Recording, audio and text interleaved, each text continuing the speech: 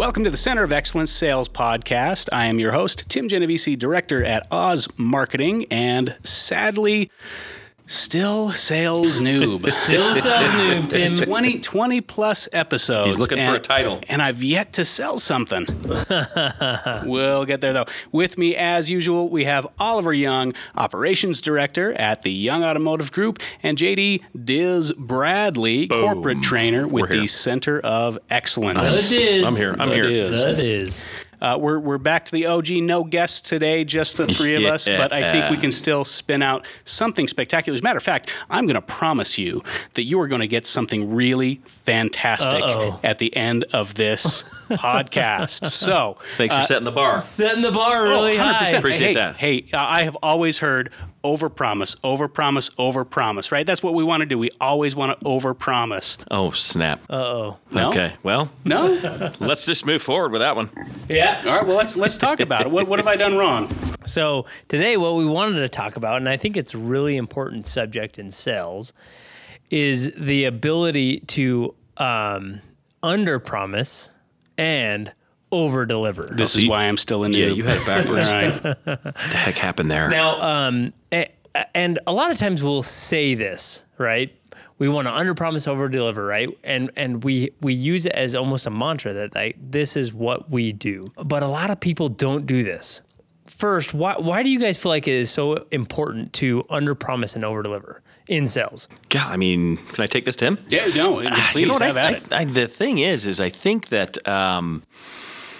under-promising and over-delivering, I think just the art of over-delivering ties into customer service, and there's such a heavy emphasis on taking care of your guest. The customer's always right. Take care of the customer.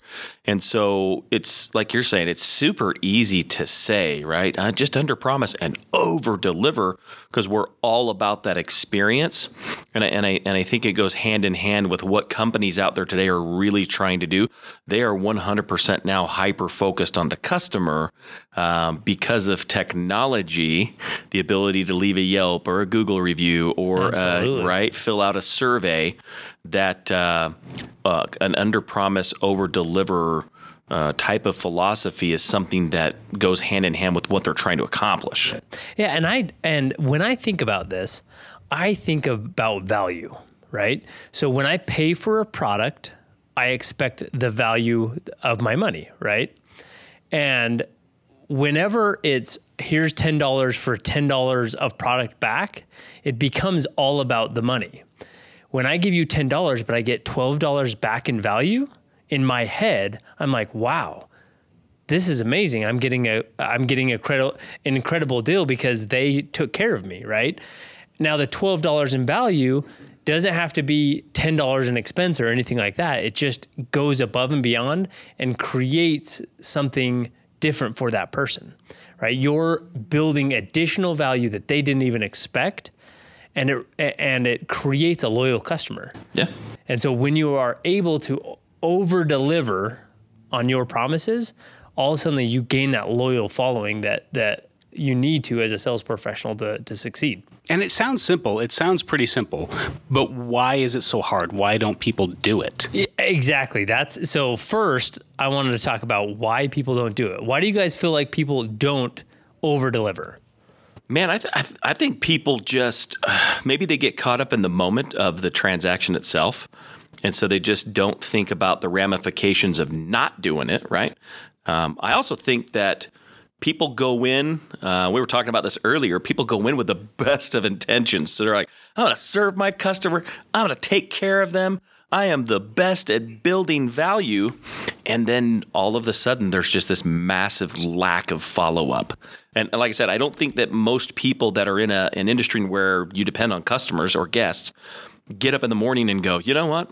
How can I make all my customers so absolutely pissed off today that they're going to give me a bad review? Like, I don't think that anybody gets up with that mindset, but it happens. Yeah. Well, and what I would say is a lot of people like to talk, especially that are in the car industry. Sure.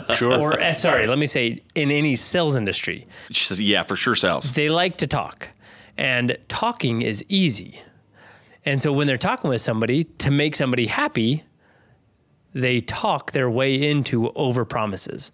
Oh, we can do that. Oh, that's easy. That's not a big deal. And they just talk into these over promised, into a corner where they over promise and they know they can't say, they know they can't. Now in their head, I think they legitimately think, no, I could probably do that. But then when it comes down to it, they don't have the processes in place to really do what they just said. So I feel like first it's a function of somebody just talking too much. Yeah. And words are cheap and action really is what it comes down to. So I think that's the main reason why people overpromise and underdeliver, because they overestimate and talk too much. You know, I've actually had that happen where I had a sales professional do that very thing. It was almost like a casual conversation that we had. And he kept saying, absolutely, we'll take care of you. We can do that. Oh, yeah, for sure. We've done things like that before. But then all of a sudden, when it came to black and white and putting it down on paper, like saying drawing up a contract, all of a sudden these limitations started showing up and they're like, well, we can't do that and we can't do that. But by that time, I was so deep into this process that I had vested enough of time that I was like, well, I got to do this. Yep. You've got to still move forward. Yeah. But you know you're not getting what you were originally what is promised. That? Right. And of your interactions with this kind of stuff, would you say 80% or what percentage are overpromise and underdeliver versus the opposite? What would you guys say? I would say in my experience as a consumer, consumer, I would say it's definitely less than 30% of the time do I get an under promise, over deliver. More often than not, I get promise and deliver, and that's just fine. That's acceptable. And probably 30 or so % of the time, I get total over promise, under deliver. Yeah. I would say 50% of the time, I'm generally over promised and under delivered. Mm-hmm. I don't know if you guys have that same feeling. Oh yeah. A lot of the time. Yeah. I'd say it's half. And then I would say 40% is where I get that normal. Okay, this was good. This was fine. This was fine. I got what I asked for, right? And then there's that 10% of times that you can think back and you're like, they promised me at this date and I got it that early. And you just get blown away. And you're blown away. And your experience, those are the experiences that you go to other people and you're like, I was blown away. But when you look through it, you notice patterns that they had a plan to be able to set you up so that you were under promised and then over delivered. And it's very intentional. They didn't walk in thinking we're going to under promise and over or they didn't walk in without a plan to do that. Right. Yeah. They had a specific plan on how to under promise and over deliver. So let's talk about how do you do that? How do you under promise and over deliver? Ooh, boy, I think like you're saying, when you hit on having a plan to do it, I think most people don't even have it really laid out before them on how they're going to do that. I think they want to do it. Like I said, I think there's intention, there's good intent there, but I don't think that they have a dialed process. Yeah. Right. To where they can, well, at least let me back up. At least they don't know their process well enough that they can go, okay, from a time frame standpoint, products, goods, or services were sold here. And if I have the ability to communicate, if I know my process so well and I can communicate the right type of time frame, when things are going to happen, this weird, strange timeline with every sale, then I think they can better maybe accomplish the under promise and the over deliver part of it. 100%, right? So so first you have to know your process. You have to know exactly what is going to happen, how long it's going to take, what value you're putting into it. And you have to look and say, okay, in order to sell the customer, I have to sell them on 90% of the value. The last 10% of the value has to be shown after the fact. Right? Yeah, right. Because then that would be over delivering, right? Right. So let's say a good example might be running a car through the service lane, right? Let's say you're a service advisor. Oil change. So an oil change, right? You have an oil change come in, you go over exactly what you're going to do, you don't tell them you're going to wash their car, right? But your process might be that you're going to wash their car, Sure. right? But you don't tell them that. And at the end of it, when you come out, you say, hey, we found some time. We actually went ahead and washed your car. Yeah. Right? All of a sudden, your process would allow you to wash the car that time.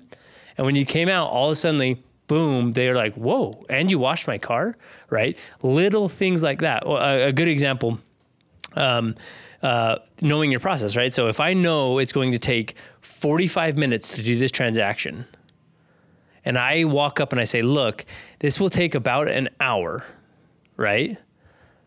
And you set a timer and you get them through for 45 minutes. In their head, they think it's going to take an hour, and boom, they're out by 45 minutes. But it's because you knew the process. The process, yeah. And if I'm sitting there and you told me hour, I've already planned it. As a guest or a customer, or I'm waiting for something, I'm already telling myself, okay, I've got to separate this hour. This is how long it's going to take. Yep. And if all of a sudden I'm 15 minutes out early, well, wow. Yeah, absolutely. Can I tell you who's the master at this?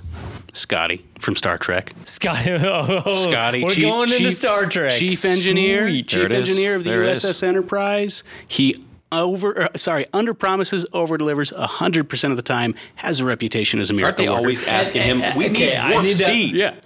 I need to understand how. Yes. Because I'm a Star Trek moron. So there's a particular episode of Star Trek: The Next Generation where Scotty from the original series ends up on the Next Generation Enterprise. Yeah, he came from the future. About 80 years later. Or the past. He came from the past. Yeah, Absolutely. exactly. I remember that. And it's in the 90s, bro.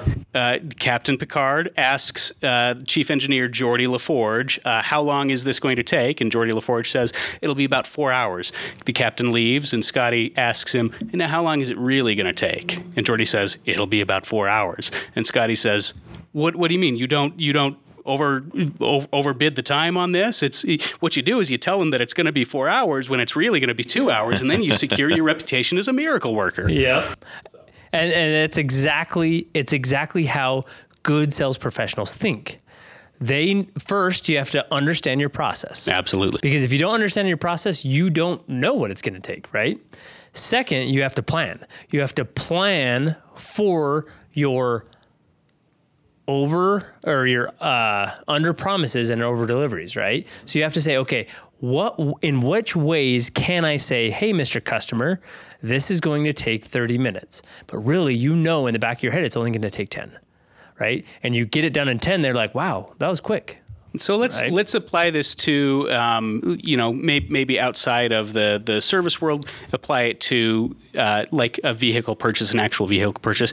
How am I, or any purchase out there whatsoever, with how transparent everything is on the internet, with my ability to quickly shop online and say, oh, this other company says that they can do this thing in 45 minutes, or they can give me this particular value.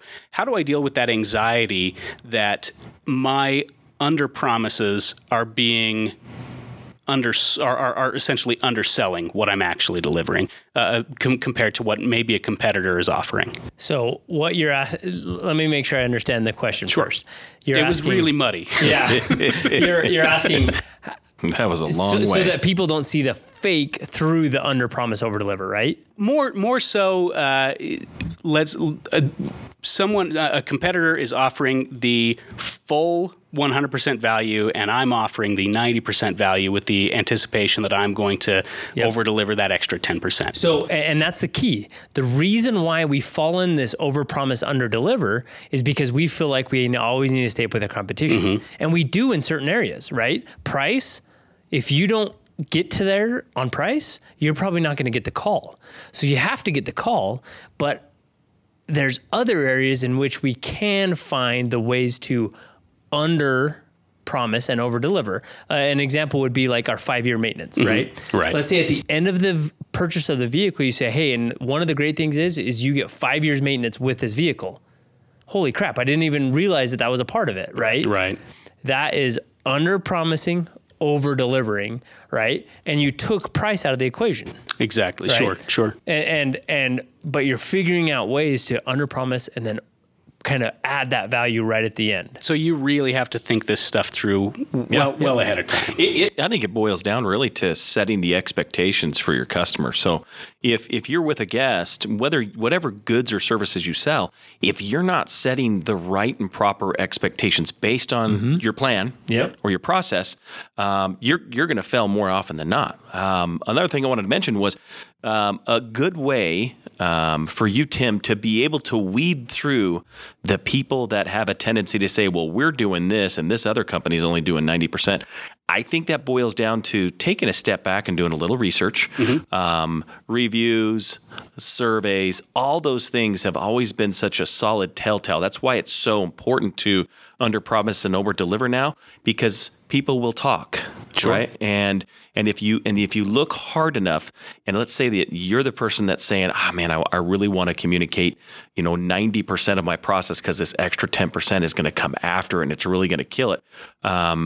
You're going to see the person that's offering all these things and 100% of the process. You'll see the chatter. You'll see what's being said about them. You'll know if they're people that underpromise and overdeliver. Absolutely. The proof is there. Sure. So you need to not only have your own plan and have your own processes dialed in, but you need to know really what you have that they don't have. 100%. And these are the things that you can overdeliver on. And I think what's really important is to understand, and I like what the word JD uses, expectations.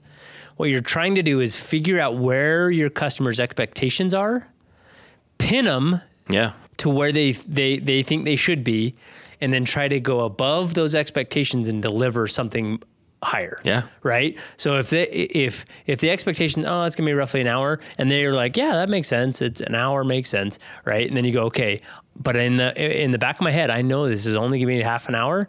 You're gonna set up their expectations for an hour, and then deliver in a half, right? And all of a sudden, they overpromised and underdelivered. But when we don't know our process, when we don't have a plan, what do? Hey, this is just going to take a little bit of time. We'll get you taken care of. We'll update you during the process. What does little bit of time mean? I don't know. It could be 10 minutes in my head. You didn't even set clear expectations, and you just started running. And so you neither overpromised or underpromised. You're leaving it up to the customer. But really, we should, again, underpromise and then find ways to overdeliver. And I would say the last part of this is the wow factor. Right. And there's a podcast earlier that we did about the wow factor. Signature move. Yeah, that signature move, right?